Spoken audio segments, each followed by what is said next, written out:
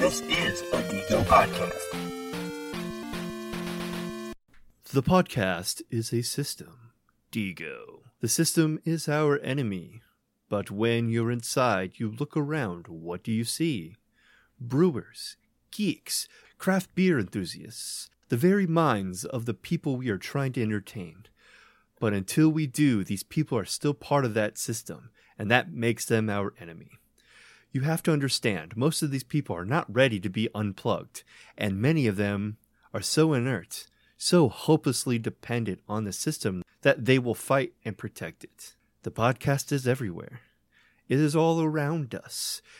Even now, in this very room, you can see it when you look at Spotify or you examine Google Play. You can hear it if you go to work, when you go to a brewery, even when you play Breath of the Wild. It is in the world that has been pulled over your ears to blind you from the truth. I am trying to free your mind, Digo, but I can only show you the pod. You are the one that has to press play. Today, we are entering the Matrix.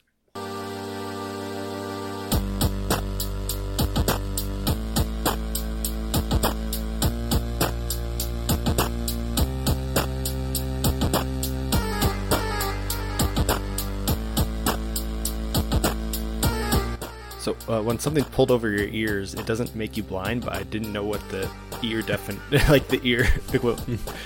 keep you deaf from the, like, it didn't make sense to say deaf. That's why I paused, I'm like, wait, what? Hello and welcome to Drink and Geek Out, a show where we drink beer and geek out. I am your host, Dustin, and I took the red pill, and alongside me is... Agent Saf, and with me is... Keith, and I took the wrong pill. And with me is... Mr. Pale! And give me the red pill, too. I want to know what's going on. Today's episode is featuring beer from Dot and Line and Heretic Brewing. And we are talking about The Matrix. Bum, bum, bum. The new Matrix. Well, And all the the old Matrixes, ones. I guess. I think all of them, yeah. Dump them all in one episode. So Dustin and I are drinking from Dot and Line Sabro Gravity Well. It's a 7.1% ABV single hopped hazy IPA with Sabro hops. And I'm a slacker, and I'm just now pouring.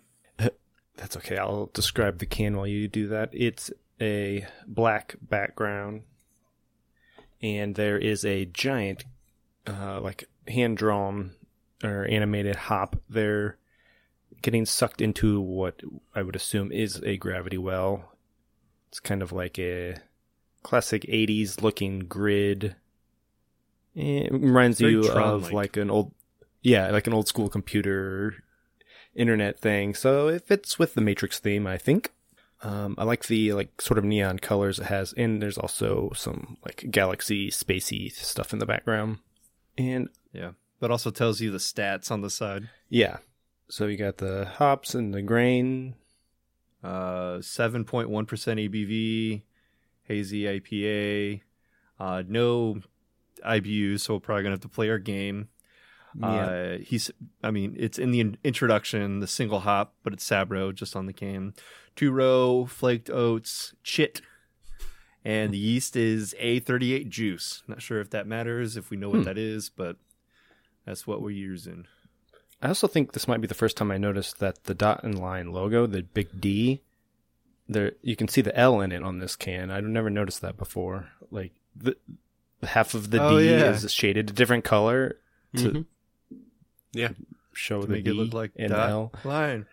I never Yeah, noticed he's that. showing you the Clever D. girl. Let's see that D. It's definitely showing you. All right. So the color of this one is very light. It's very milky. paley color. Yeah. Yeah.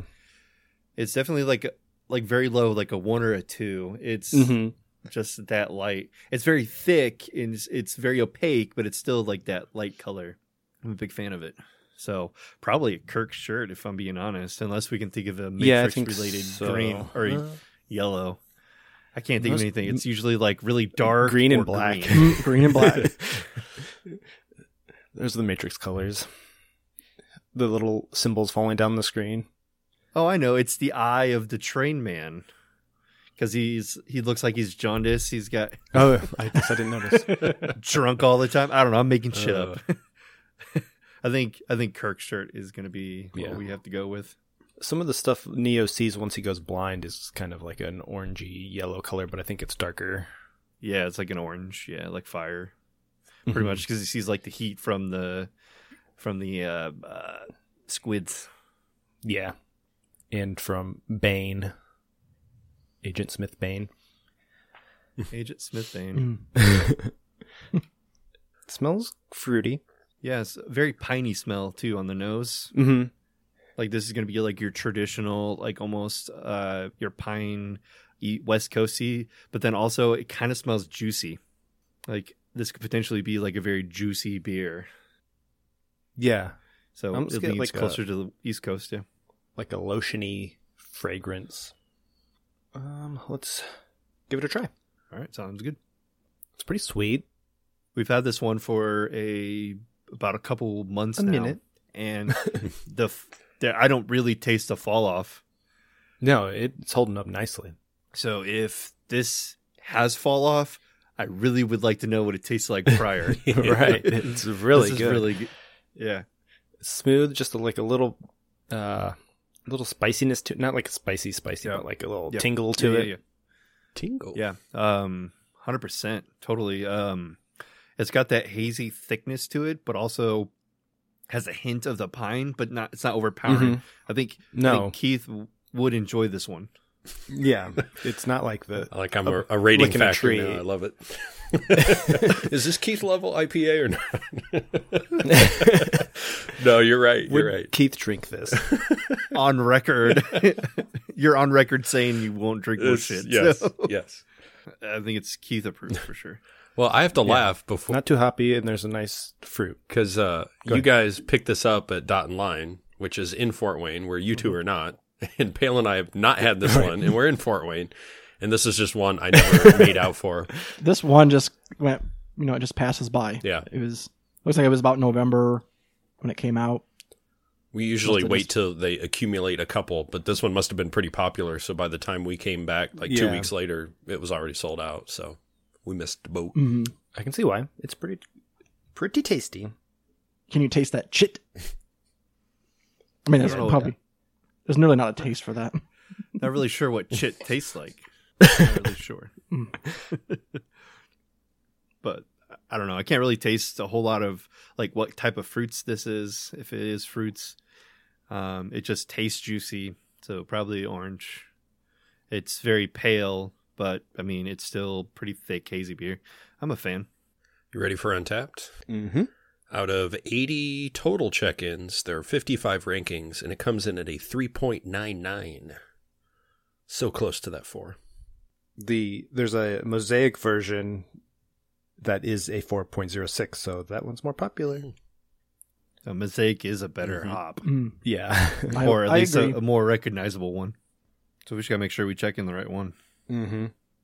I got 2 friends that have tried it, neither on the show, so I'll mention them. Doug Edgar, 4.25. He said, really liked this version. And then Brad Penning gave it a 4. Nice. I will say this isn't a spoiler for this one, but I drank the Mosaic one. I just looked to make sure that I was correct. I gave that one a 4.25. So I am part of the Gravity Well Mosaic Club that said we're going to drink this. Yeah, I was going to ask if you actually had it or if you just checked in the wrong one, because you said make sure we check in the right one. I wouldn't have. I would not have tagged Allison in it, I don't think, if I was at home. Yeah. And unfortunately, like my tag details, I never actually put if I'm there or not. I just know that I usually don't tag Allison if I'm not with her drinking it. So I believe I was there drinking it. Well, you guys let me know, because Steve D here says lightly creamy with a hint of coconut. Are you getting coconut? Is it popping out? I think that's why I said that lotiony smell. Yeah, maybe. That's the coconut. Mm-hmm. there's a little bit of tropicaliness to it. Mm-hmm. Yeah. Maybe it's So just I get it. you get that island feeling, so coconut comes to mind. But yeah, I feel like there is some sort of hint of that. Maybe it's coming from the Sabro. It's like Sabra. having a sex on the beach. Is that what it's like? I wouldn't know. Or Bahama Mama? Did you get that? Did you get that coconut thing from a check-in from Mario, or is it another person that agrees with the coconut thing? Oh, that's a different one. Cause Yeah, Mario B gave it a 4, and he said mild grapefruit pale with some light coconut towards the end, sweet and smooth. I'd have to agree with all of that, minus the coconut thing. I guess maybe when I think coconut, I think overpowering coconut. No, it's just like a very light hint on the back.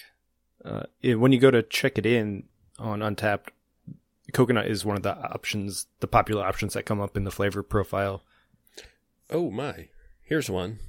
Baxter says hints on melon and mint. What? I see melon, not mint so much. Hold on. Let me. He loved it. He gave it a 4.5. Baxter. Minty hops. You dirty Baxter. Maybe a little bit from like the refuse in the bottom of the can. I'm getting a little bit of like no, I'm not. Grassy flavor, probably. Yeah, I'm not. More than not getting mint. them. He had it on draft. Yeah, I don't know. I was just kind of playing around with the leftovers at the bottom of the can to see maybe if I can get an extra flavor, but it's definitely not mint. Mm-mm. Definitely not mint.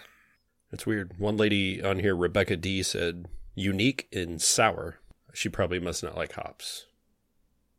I wouldn't call them sour. Bitter. But definitely not sour. AJ said a little hop burn, but this is solid. Yeah, I got the burn. Is the burn there? Yeah. Okay. The burn is when you drink from the can. I didn't really get a burn at all from the glass after it's poured out. But I think maybe again I don't do the whole rolling the can on the desk. You didn't get all the dirt like I did. Yeah, all the dirt. Yeah, whatever you want to call it. Yeah. I called it refuse earlier, so I'm gonna pour the rest of it into my glass and see if that makes a difference. I only like half cocked it. It's not like a real hard burn. It's just like on the back of your throat. You get that. So like, it kind of slight reminds tingle. me of the 450 North Nuggets style.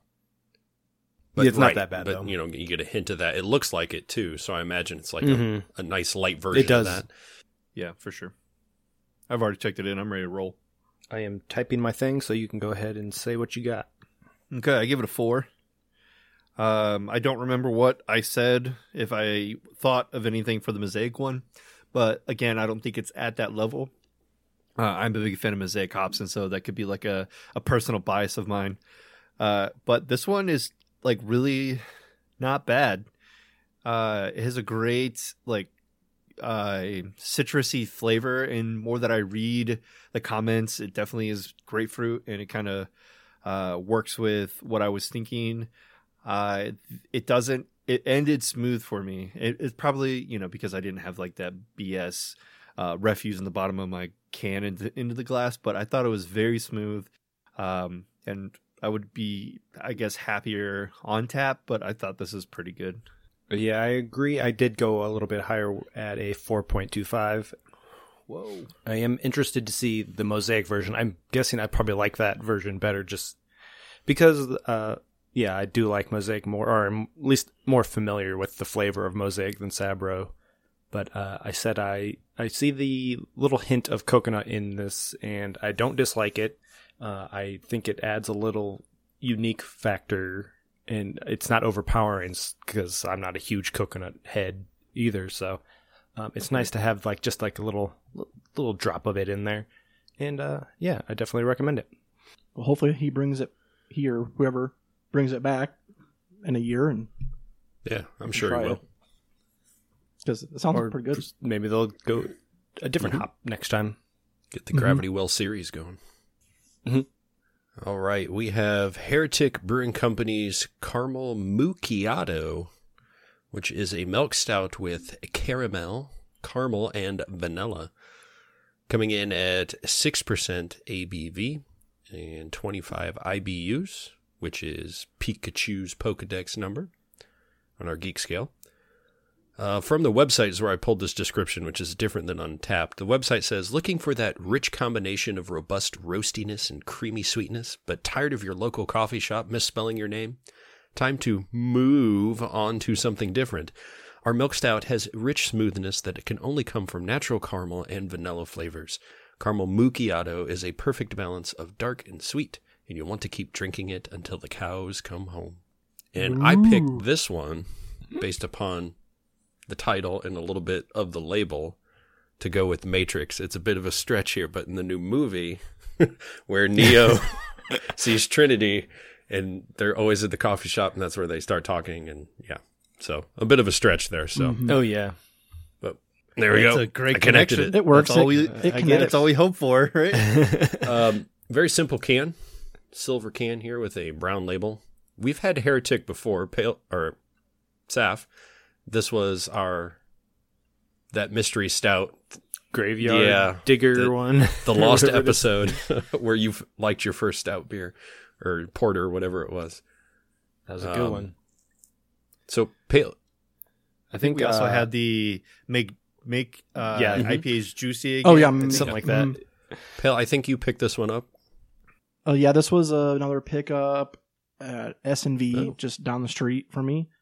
I think I was picking up maybe over the summer, picking up a 12-pack or something like light for the family to drink, and I always like take a peek at their craft beer selection and found this one. I thought, I like most of Heretic's beer, and I thought the label was kind of neat, kind of creative. So I grabbed it, and hopefully we enjoy it.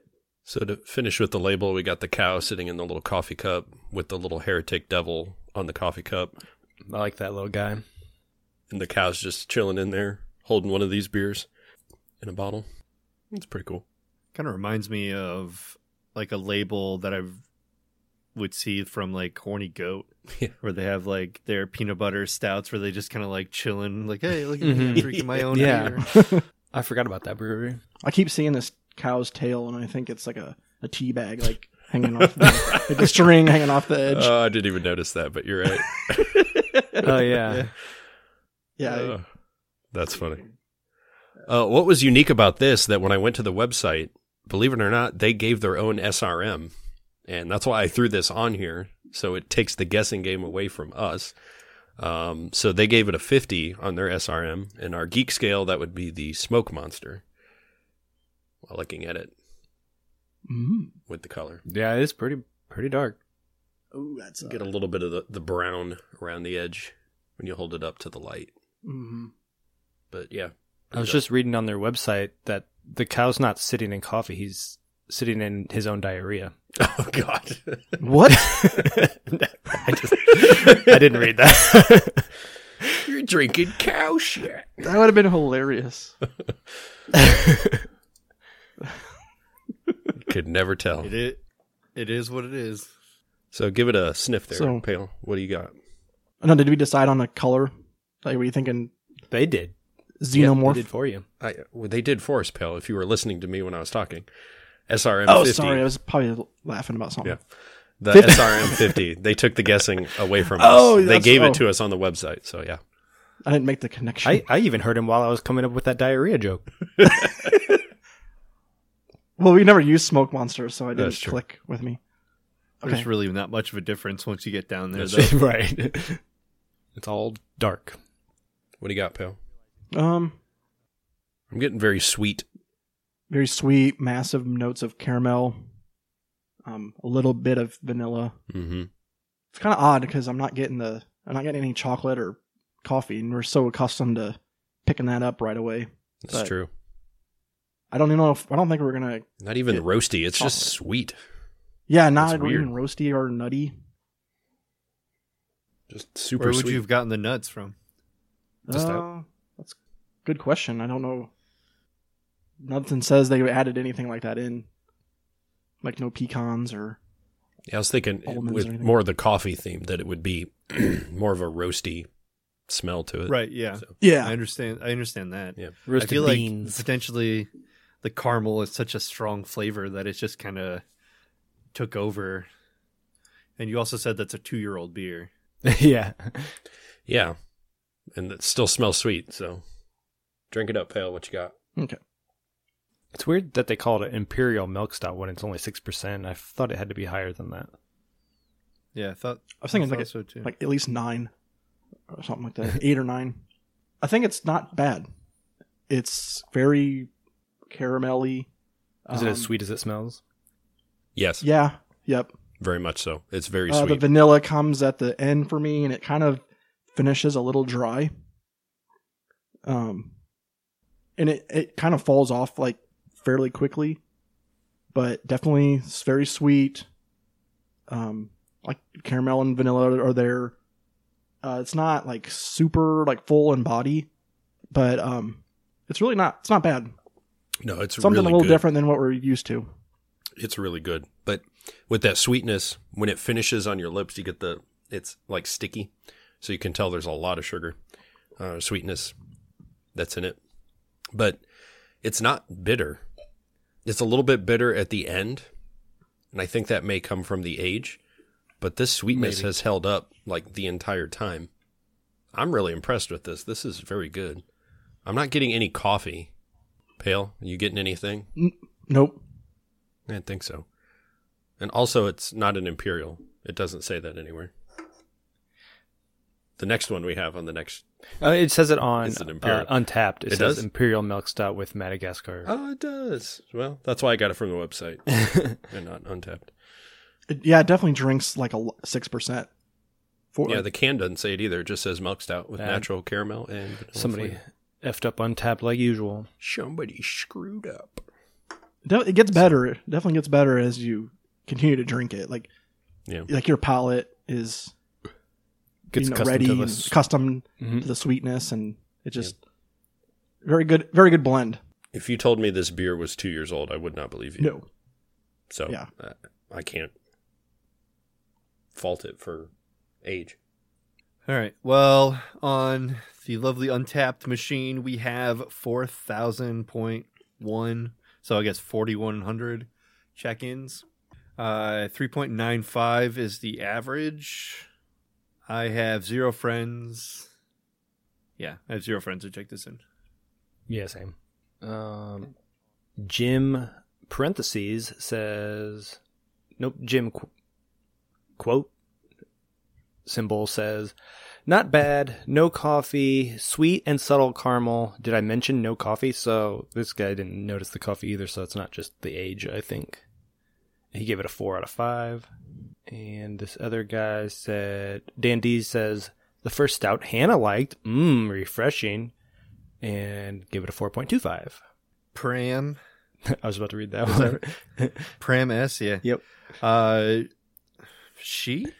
I'm going to say she. She gave this a 3.5. Like cookies and cream, lovely sweet stout.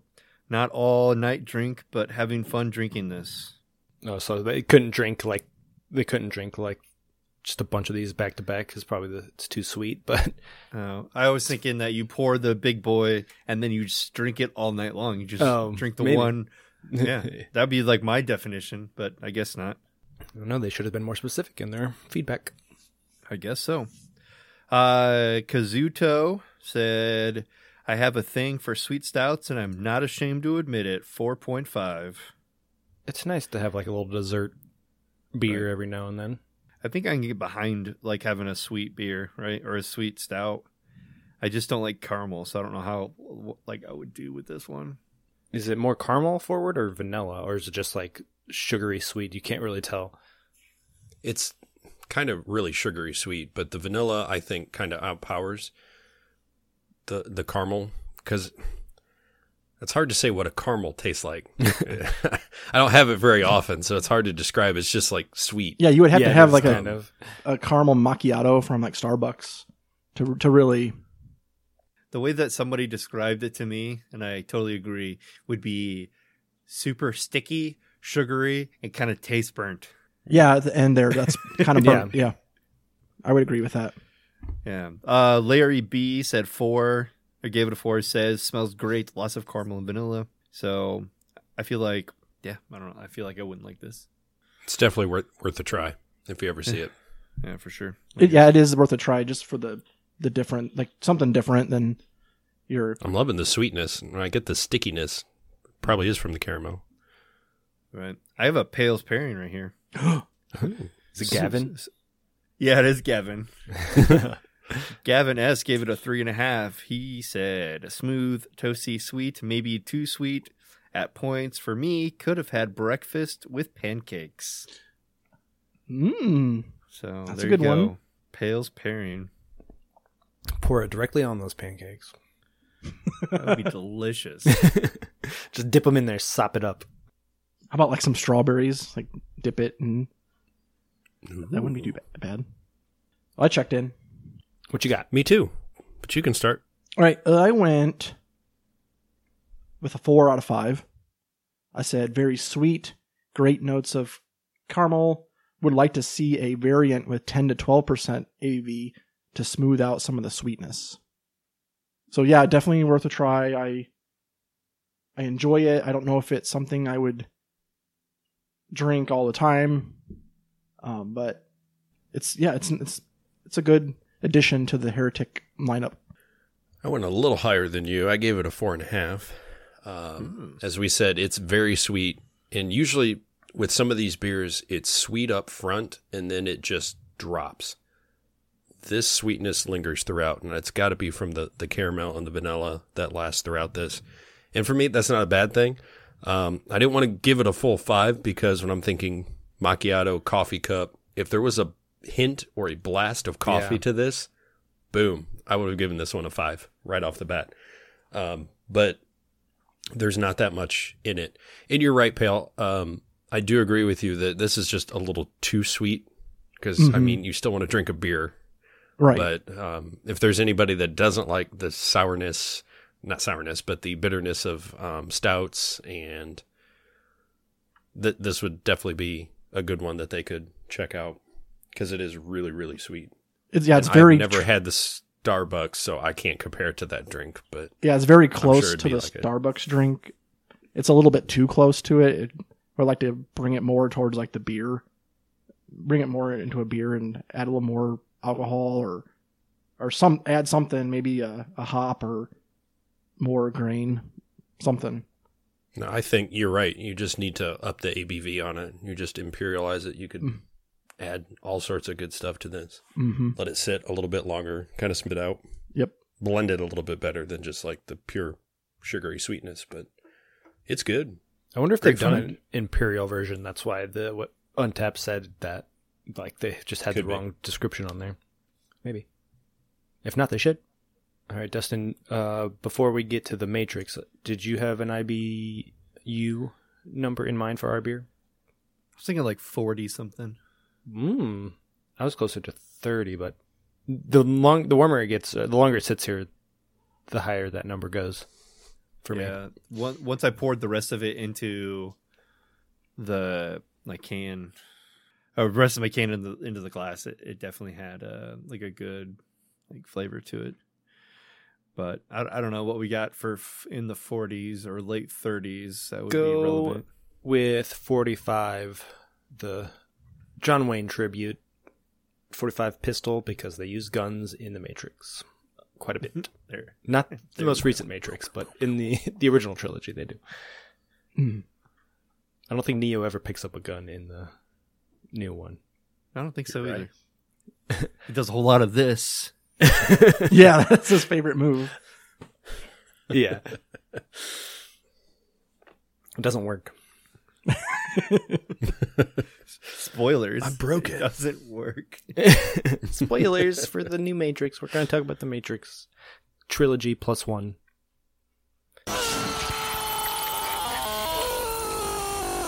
I just wanted to remind you that you can follow us on Twitter and Instagram at @DrinkandGeekOut. Get all sorts of cool, fancy updates and pictures. You can also check out our show notes and other fun stuff over on our website at drinkandgeekout.com. And you can email us any comments or suggestions at drinkandgeekout@gmail.com. If you like what you hear, please take a second to rate, review, and subscribe on Apple Podcast, the Google Play Store, or wherever you get your podcast. We also have a Patreon where you can get some fun bonus content, and that is patreon.com/drinkandgeekout. And now, Back to the show. I guess let's start with the original trilogy briefly, give our little history. The Matrix came out in 1999, the original. I remember I first saw it on VHS for Christmas. My brother got The Matrix on VHS, and I got Wild Wild West. So I know those came out the same year because of that. Super high quality VHS. The way to watch a movie for sure, like this. I really missed the VHSs. Like on a square TV too. Yeah, on the big tube. Big tube. That's like box probably TV. 12-inch tube in my room or something. And it's like best 70 pounds. The best part is like you turn it off like at an action scene and you can still see the and you can still see scene. it burnt in. Yes. The premier way to watch The Matrix in 1999. Yeah, I think watching it on my phone is better quality than that was. Even though it's a much smaller screen, at least the quality, like that grainy footage. And I still loved it, even though it was such shitty quality, and I couldn't wait to see the second and third one. But Right. yeah, that's how I originally got into The Matrix, was the bad VHS copy. I think we're all right there with that. I don't remember the first time I watched it, if it was like on a pay-per-view or if it was on a VHS, but I'm 100% on board. Like as soon as I watched it, like I knew, because I heard that it was going to be like a trilogy, or there's going to be more of them made, and I was like, oh, I'm going to definitely go to the movie theater to watch this one. Because at that time I was like a sophomore in high school, so I definitely could have. Yeah. Say, I don't remember when the first time I watched it. It may have been over at your house, Saf, back or Probably Brickers, was. where Probably we that did same VHS. those movie nights. Because I don't remember going to the theater for this. Oh, I for sure did not go to the theater. That was 99. I was 11. Yeah, we were in 6th grade, maybe 7th grade. Yeah, I was trying to remember like when I was freaking out about Y2K. Like what year was I? Yeah, what grade? Mm-hmm. Yeah. Actually, I just saw old was this maybe 5 years ago on For the DVD. first time? Yeah, for the first time. It was never in our house. I don't think. That's so strange. Yeah, it is very strange considering my It's weird. dad was a sci-fi fan. But yeah, I know I own it on DVD, and I think I saw it all the way through about 5 years ago. So you It missed really- out on a ton of like movie whole references, because everybody parody movie always my did God. scenes from this. Yeah. So you probably Yeah. were like, what does that mean? like the Mr. Anderson, or like There were what- so who- many who movies is that year. Like 2001 did like the freeze in the air and then like turn the camera around to the other side, or the dodging the bullets. Like Yeah, that think- was huge. Deuce Bigelow, Male Gigolo has a freaking thing where Yeah. he jumps up in the air and gets kicked or something, and it like freezes on him. And then I know one of the Scary Movies does it. Like it was everywhere. Yep. Scary movies do a lot of things. Yeah. They do. But I loved it was like an original story, and it really was more of a thinker for that time in action movies, where you had to like put the whole story together and maybe watch it more than once to get all the details. And then like how they kind of pulled things from anime and like Hong Kong action movies, and then also like American action movies, and like just mashed them all together to make the whole trilogy, but like especially the first one. They used a lot of like Japanese animation in this movie, and a lot of like karate and kung fu, which is really. I thought the directors did a great job just making it a fresh experience with a great story. They also pulled in a lot of like psychological things and also philosophical things. Well, first off, the White Rabbit, that was in your face, obviously. Yeah. Follow the White Rabbit. So that's in your mind to do something. And the White Rabbit is clearly a reference to Through the Looking Glass by C.S. Lewis. And then the book that Neo hides his not the cassette, but like the little diskette thing and the money when he was like trading to clear the, whatever the bank records or whatever records or references that people have, his little hacker shit that was in the book called the Simulacra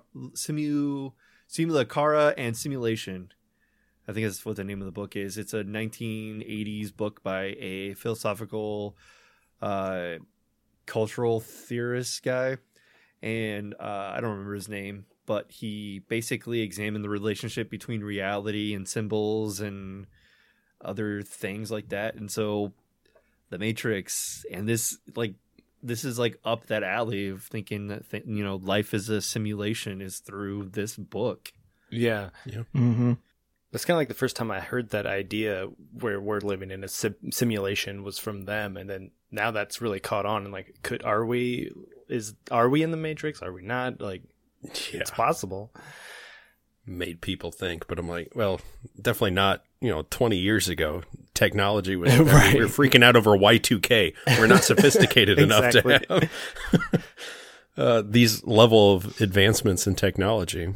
But at least at the time, for movie wise, to create those 3D scenes and everything, I mean, it was really cutting edge. Yeah. Revolutionary. Mm-hmm.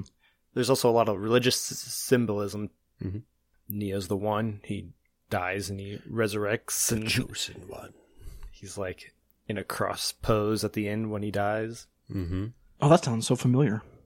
Where have I heard that before?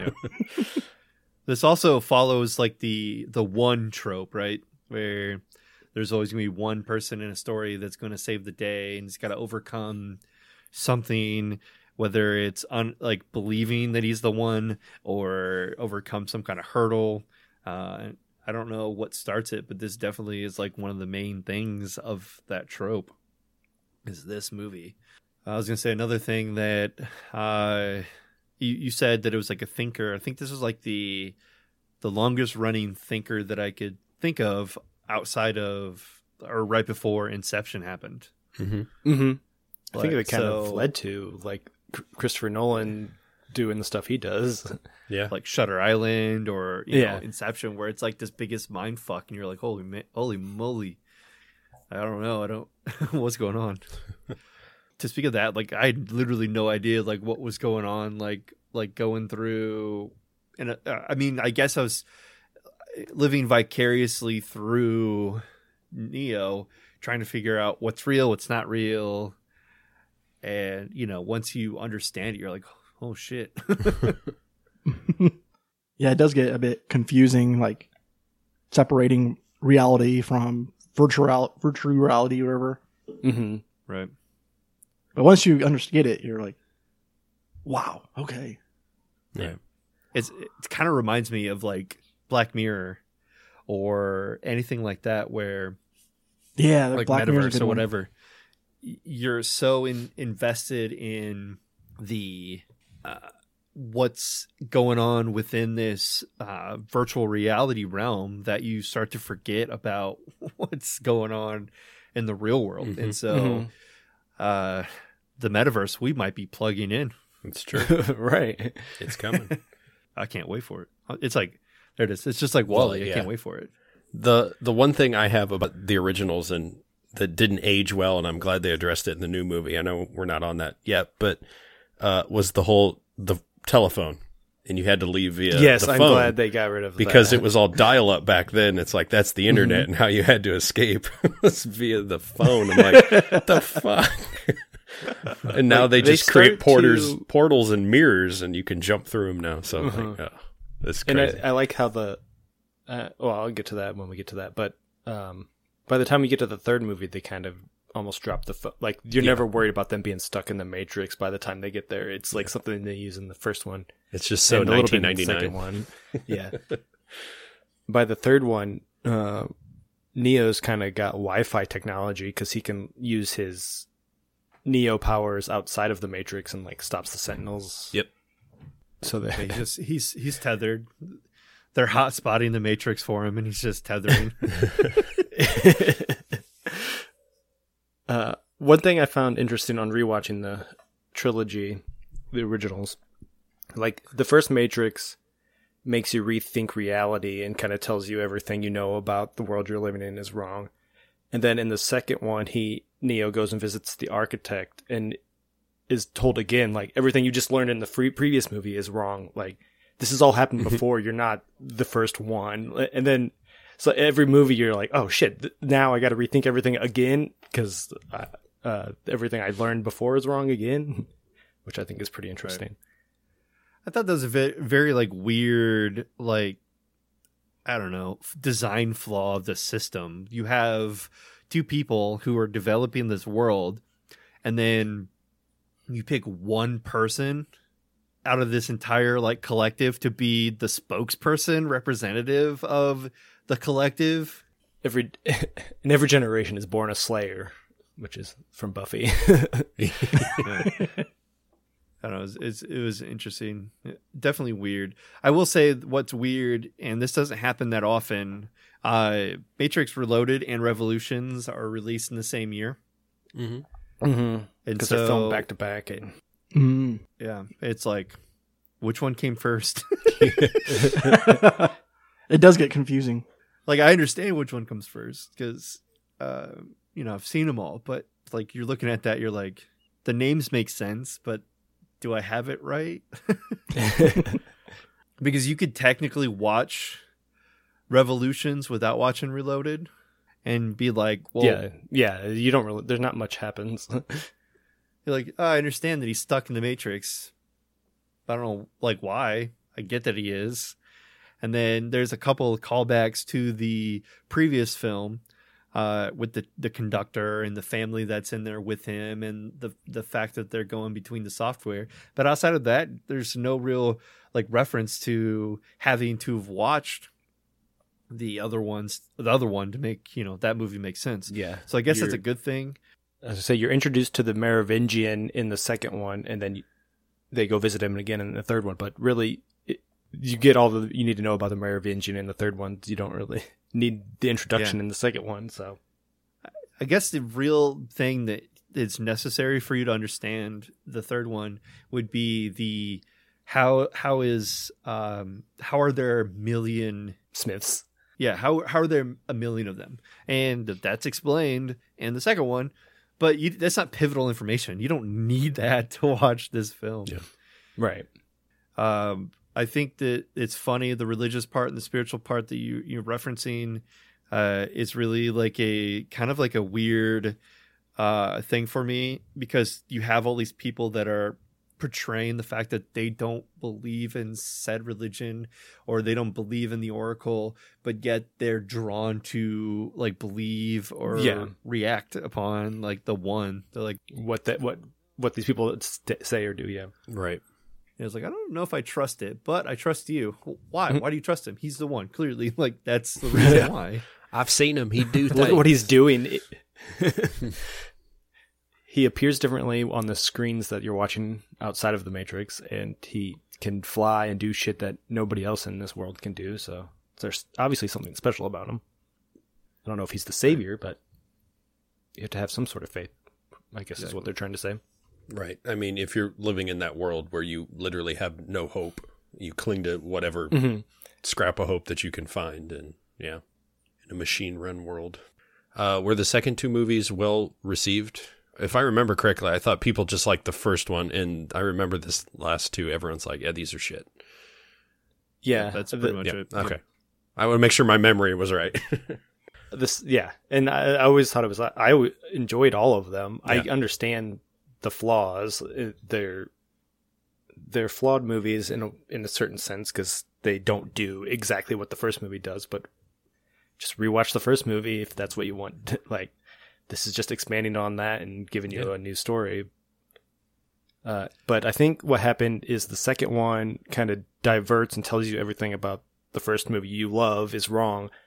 And then that was, people just left confused after, because it ends with like 10-minute scene with the architect kind of describing everything. And you have to watch that scene like 2 or 3 times to get like what the hell he's talking about, because it's so dense dialogue and they use like terminology that you're not used to and like a lot of computer lingo. Yeah.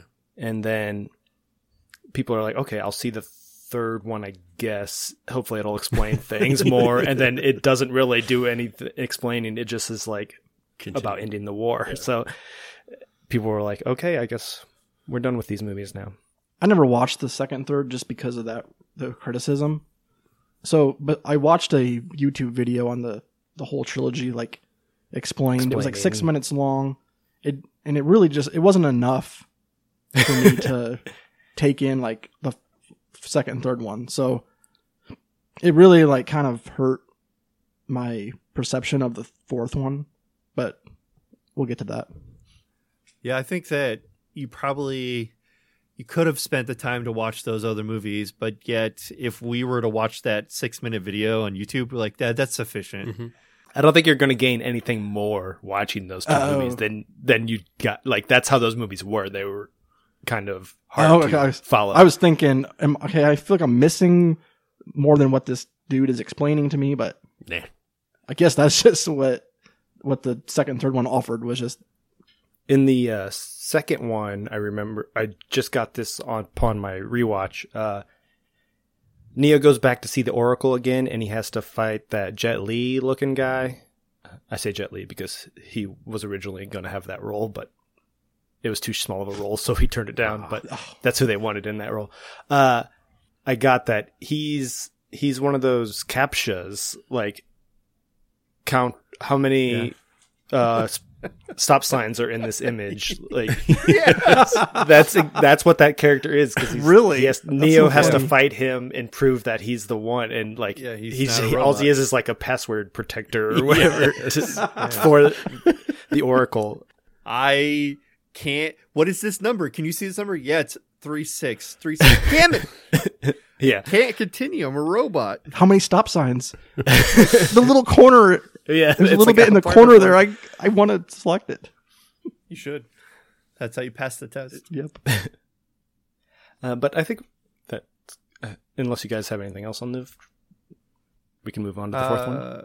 I will say that there's a couple like relationships that you're kind of trying to have to understand while you're like doing this, like Tank Dozer and Link. You have to understand that family. Oh, right. The people. There's a lot of supporting characters that if you spent the time and focused on, I think it would be like really beneficial to watching this movie. Mm-hmm. But like outside of the main three people, you really don't have to know much. Maybe Niobe, like as a Niobe's a big one. There's that stupid kid that's like 29 years old, but he plays a 16-year-old. He's from the Animatrix, which is another interesting thing that they were doing. They did like 6 animated episodes or whatever separately to tie into the movie, and they also did like Enter the Matrix, the video game that like added to the story as well. So like and apparently Enter the Matrix was considered canon, right? Yeah, I think so. Yeah, I think Morpheus dies in that. That's why he's not in the movie. Yep. In the third movie or fourth movie. Yeah, there's a lot of content out there related to it, and so I guess there's a lot of characters to try to understand. So as long as you can get somewhat of an understanding, you're good. And Link's wife, she's pretty small role, but she's an important role. That was originally Aaliyah, but she died during filming. So she was recast with, I don't know that actress's name. And for the architect, they originally wanted Sean Connery to play that role, but he turned it down. But that guy does look exactly like a Sean Connery character. And imagine his Scottish accent explaining all that. It'd be even harder to understand. Yeah, it was, her name is Nana Gay. And she's the daughter of Marvin Gaye. She was in a few movies around that time, but that's why. Yeah, she was in Harlem Nights, Polar Express as a voice of one of the girls. She was in Triple X, State of the Union. Was she in Ali? Yeah, she was in Ali, yeah. Which, with Will Smith, and Will Smith was supposed to be Mr. Anderson, but he turned down the role. Which is weird that Jada Pinkett's in it. Interesting. Because Jada Pinkett Smith. Okay, so on to the fourth one. Brief description, since it's a new movie. I'll Sure, absolutely. To find out if his reality is a physical or mental construct, Mr. Anderson, aka Neo, will have to choose to follow the White Rabbit once more. If he's learned anything, it's that choice, while an illusion, is still the only way out of, or into, the Matrix. Neo already knows what he has to do, but what he doesn't know yet is that the Matrix is stronger, more secure, and far more dangerous than ever before. So the deal at the end of the trilogy was that Neo gives himself up so that to end the war, and the robots agree to allow everyone to go free as long as they want to, if they choose that. But it's kind of like they don't really have that, ever are given the choice, or the choice is an illusion, so they're kind of just stuck there. Mm-hmm. But thinking about it, I was like, would I rather live in this shitty underground Zion shit, or live in the Matrix where it just seems so much easier? Right. Mm-hmm. Even if it is fake. You're kept alive. You don't have to worry about that shit. Yeah. They take care of all the things. It's like, I've had this conversation before. It's like, do I really, would I take the red pill? If my choice is Zion, I don't think I'd want to live down in that dirt hole. Yeah. They have nice raves down there apparently, but yeah, it's a tough decision, because in the Matrix it seems like everything is okay for the most part. Comes down to, I think, knowing, do you want to know the truth? And sometimes the more you're exposed to that, then sure, okay, it's shit out here, plug me back in. I obviously don't want to go back, but then, yeah, you're this whole being chased out of the Matrix all the time, yeah. The Joey Pantaleone character in the first movie, that he's like, he screws over the people on Nebuchadnezzar because he's like, I want to go back in the Matrix. I know this steak isn't real that I'm eating, but it's better than the shit I'm eating on the outside, even though it's fake. It's all about perception and what's your reality. For this new movie, we have a very familiar cast list for a couple of the main characters. 3 of the 4 people I mentioned earlier are repeats, with Carrie-Anne Moss as Trinity. Keanu. I was like, what is his fucking name? John Wick. John Wick as Mr. Anderson, Neo. And then we had Jada Smith, Pink Smith, whatever her name was, as Niobe. But then we have new faces in this, which is really interesting. I was wondering how they were going to explain some of these. But we have the new Agent Smith, which is probably my favorite character in all of Hamilton, which was Jonathan Groff. Then we have, I'm not even going to really butcher this name, but it's Aya Abdul Mateen II as the Morpheus character, but he's also explained in the movie as a mixture between Morpheus and Agent Smith. And then Neil Patrick Harris as the analyst, which I kind of figured was like the new architect. Yes. And then we have Jessica Henwick as Bugs, which is a new character. And Jessica Henwick actually turned down a role in Shang-Chi for this movie. She was supposed to be the sister in that movie. Yeah, she didn't want to give up on the Iron Fist character quite yet. Because she's hoping that they would bring those Colleen into the Wing. Marvel universe. Yep. And then we have... I'm already in the Marvel universe. I don't need to be in Shang-Chi. Yeah. Mm-hmm. Exactly. And then we have Priyanka Chopra as Sati, which is the character that is in the train station, but as a little girl in the first one. So it was wonderful to hear that was Sati in this film. I loved it. Yeah. It took me a while to figure out what this Morpheus was. Like, it's kind of confusing because the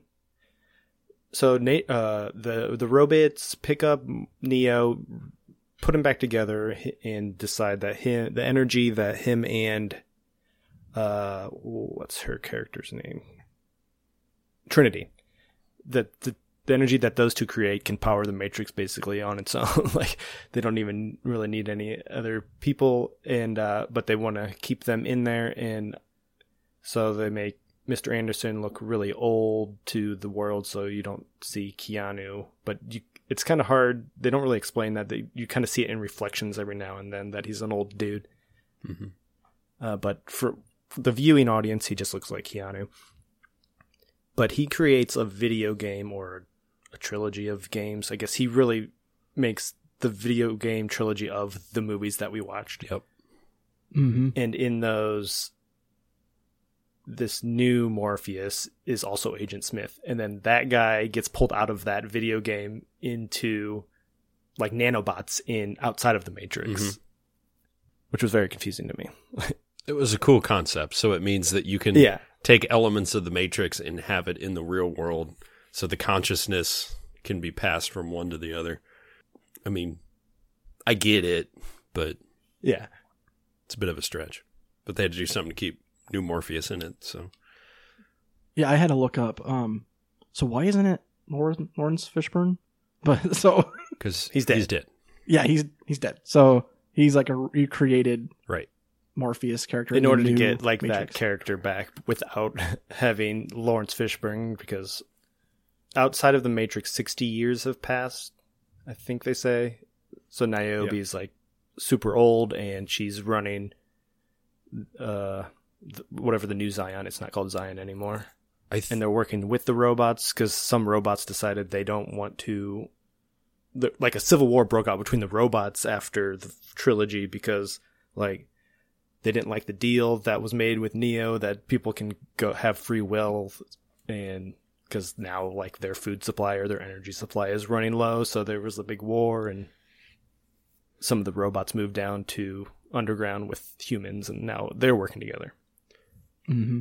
I think that if the original Agent Smith actor had come back, and then they would have brought back Lawrence Fishburne, because he still would have been digital. He would have been dead. Yeah. But I think since they didn't have the one, they couldn't really bring the other in, because if he's recreating that in the Matrix, in his video game within the Matrix, then yeah, it wouldn't have worked. Either there's like some scheduling conflict with Hugo, but I can't remember what it specifically was, because people asked him about it. It's like, I don't know. And Lawrence Fishburne said he was never even asked. Yeah. From one interview I saw, but maybe he was just being cheeky or something. I thought he was just trying to cover up that he was actually in it, but no, he was not in it. That's what I thought too. I kept waiting for it, and I'm like, where's Lawrence Fishburne? Sad. There was a statue of him that they referenced, and I was like, shouldn't there actually be a statue of Neo down here? Like, Morpheus only believed in Neo, but Neo's actually the one that did everything. Yeah.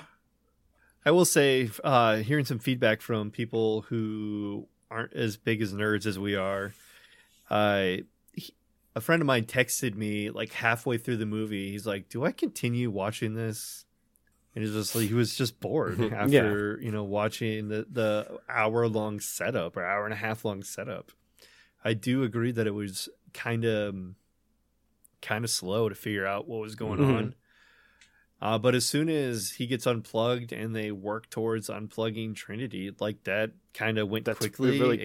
Very fast. And I like how it's like a slow burn, because the first movie is like that.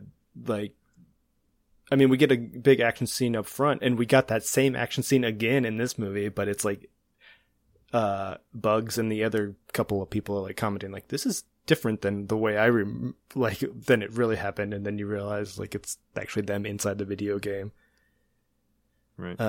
But it's like the same exact opening scene, which is pretty cool. And then I really like how meta this movie was. It's like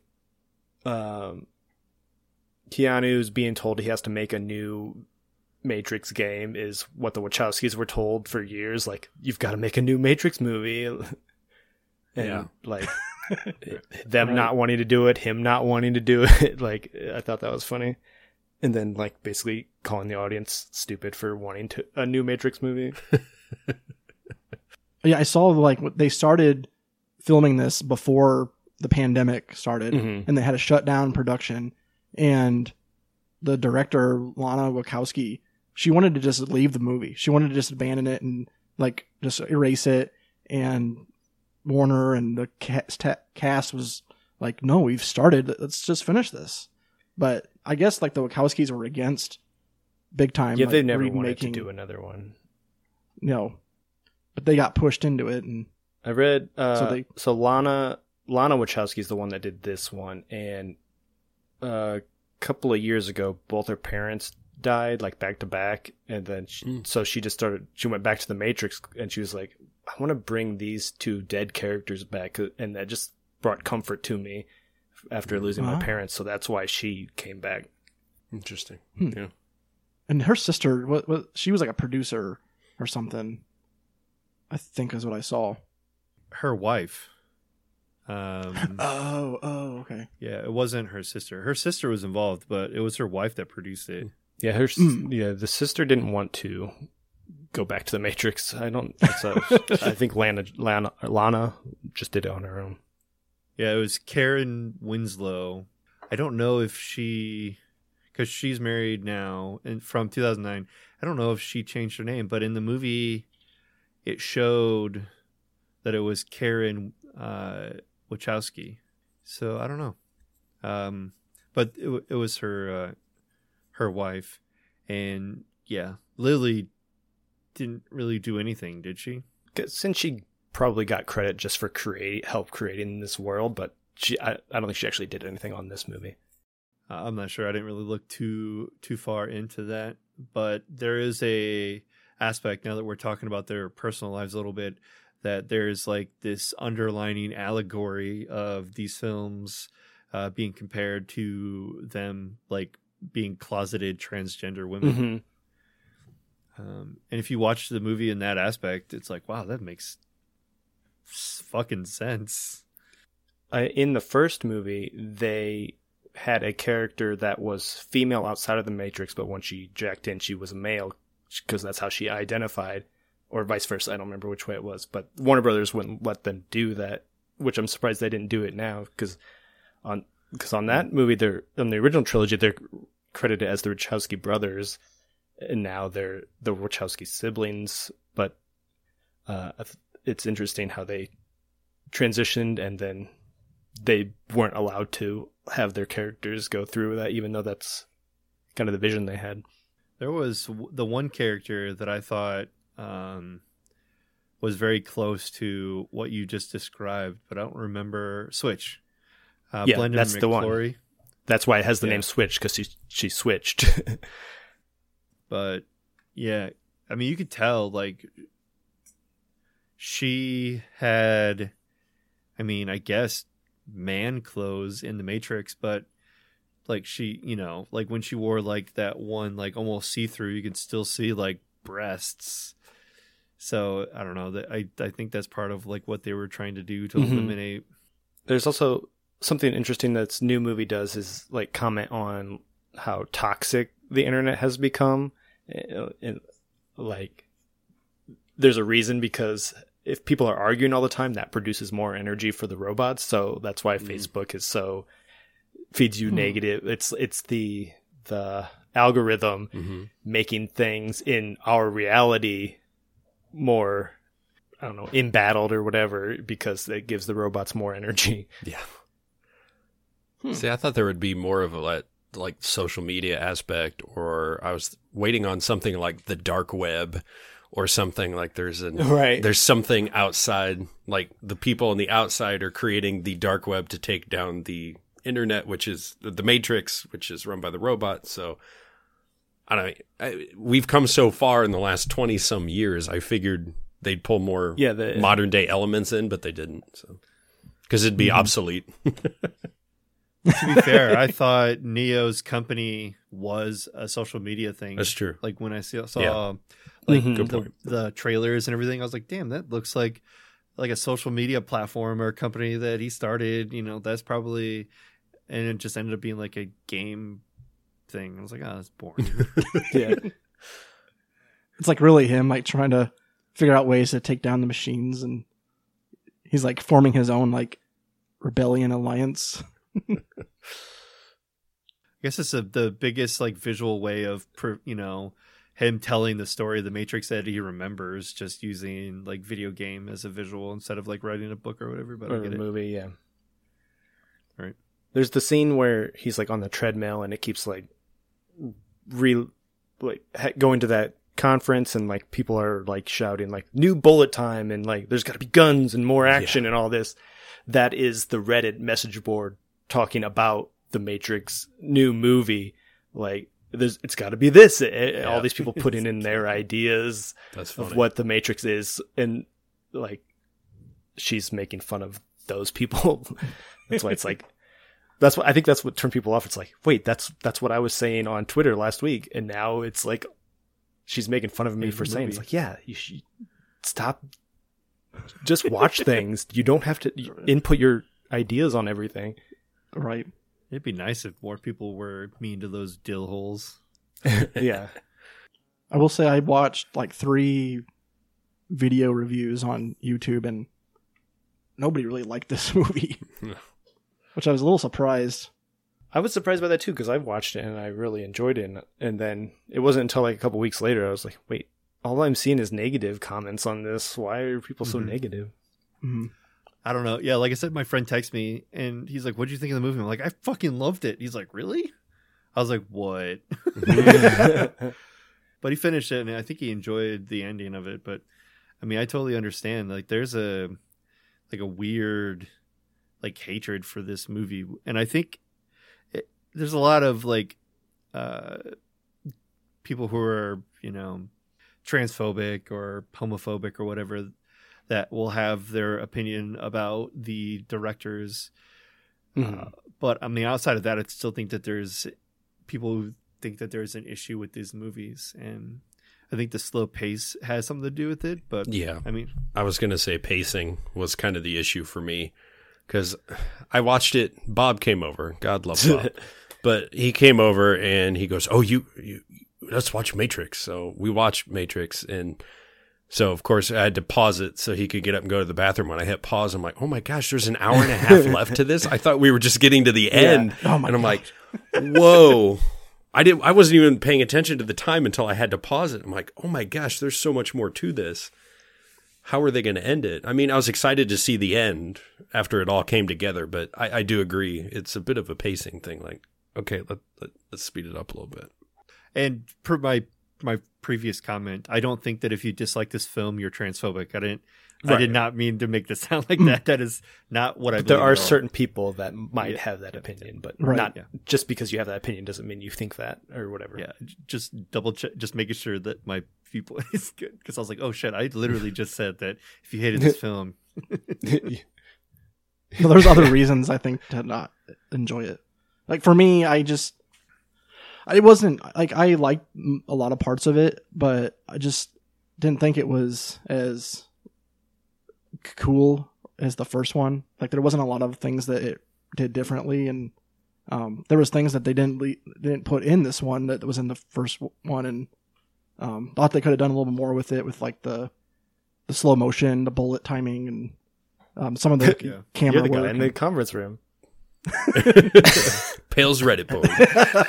But it's also interesting that your comment's interesting because you didn't watch the second two, and those are wildly different than the first one, and this is like so much closer to the first one than those are, and like how it like kind of dipped with those, and I think this is back up in quality, and right. But you just like saw a but like dip the here bar because you didn't watch the I middle. didn't watch the second and third one, so the bar was like pretty freaking high in the beginning, and so that's why I'm kind of a little more negative on it. And I think a lot of people did that too. They didn't watch the second two because honestly, I can't remember much besides the third one, like the ending. Other than that, I don't remember much that happened in between. I remember the first one clearly. But yeah, I think a lot of people came back trying to expect to recreate the magic of the first one, and it just wasn't there. But a lot of it's nostalgia. And that's what I love about this, that for people our age, that all this stuff from 20, 30 years ago, or 20 years ago, I guess 30 we might not remember as much, but 20 years ago, it's all making a comeback. So a lot of the nostalgia kicks up the liking factor. But you're right, those people that were harsh the first time probably still not going to like it the second time around. It's so nice that Twitter wasn't around when the first Matrix came out. Like, imagine how negative comments on this like new type of movie and stuff. Like now, that's like instant feedback is so annoying. Right. It's like instant reaction. But yeah, it's annoying. I do like the fact that it was updated. As a software developer, like seeing like his office and what he does and his building, I'm like, this shit's cool. I like this updated, thing. I wasn't, too thrilled with the whole like non-explained, no need to jack into a phone anymore. It's like mirrors, whatever. They kind of set up mirrors in the first one because he like touches that mirror and it gets all gloopy on him.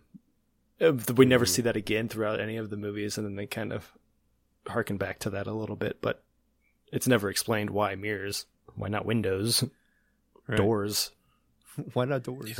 Yeah. Well, doors did work there for a while, didn't they? It was on the door on the train. They went through the train. They door, went through a mirror and walked out a door. Oh, that was it.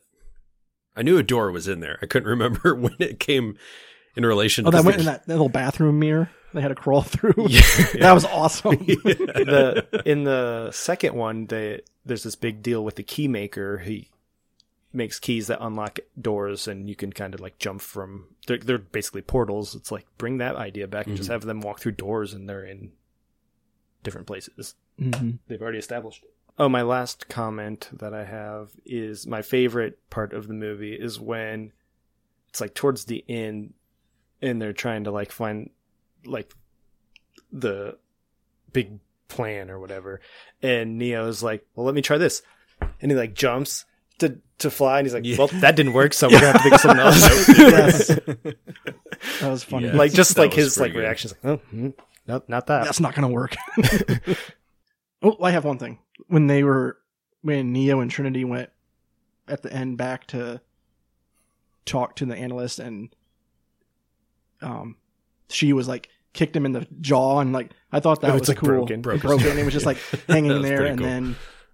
then ripped his head off or something. Just that, like the animation was really cool. Mm-hmm, yeah, I like that scene not too. this again. Yeah. Oh gosh, here we go again. Because they built the new Matrix around their energy, so that's why the two of them together have the power, and they can have the power over him. Mm-hmm. Right. And the fact that when they rebuilt both of them, they rebuilt Trinity off the likeness of Neo, so that's why she also has his powers. Mm-hmm. Just to make sure that was understood, because people are like, how does she have Neo powers now? Well, because Trinity's dead. This isn't really Trinity. Neo's dead too. It's all a lie. They were It's resurrected. It's just like Harry Potter. He dies at the end.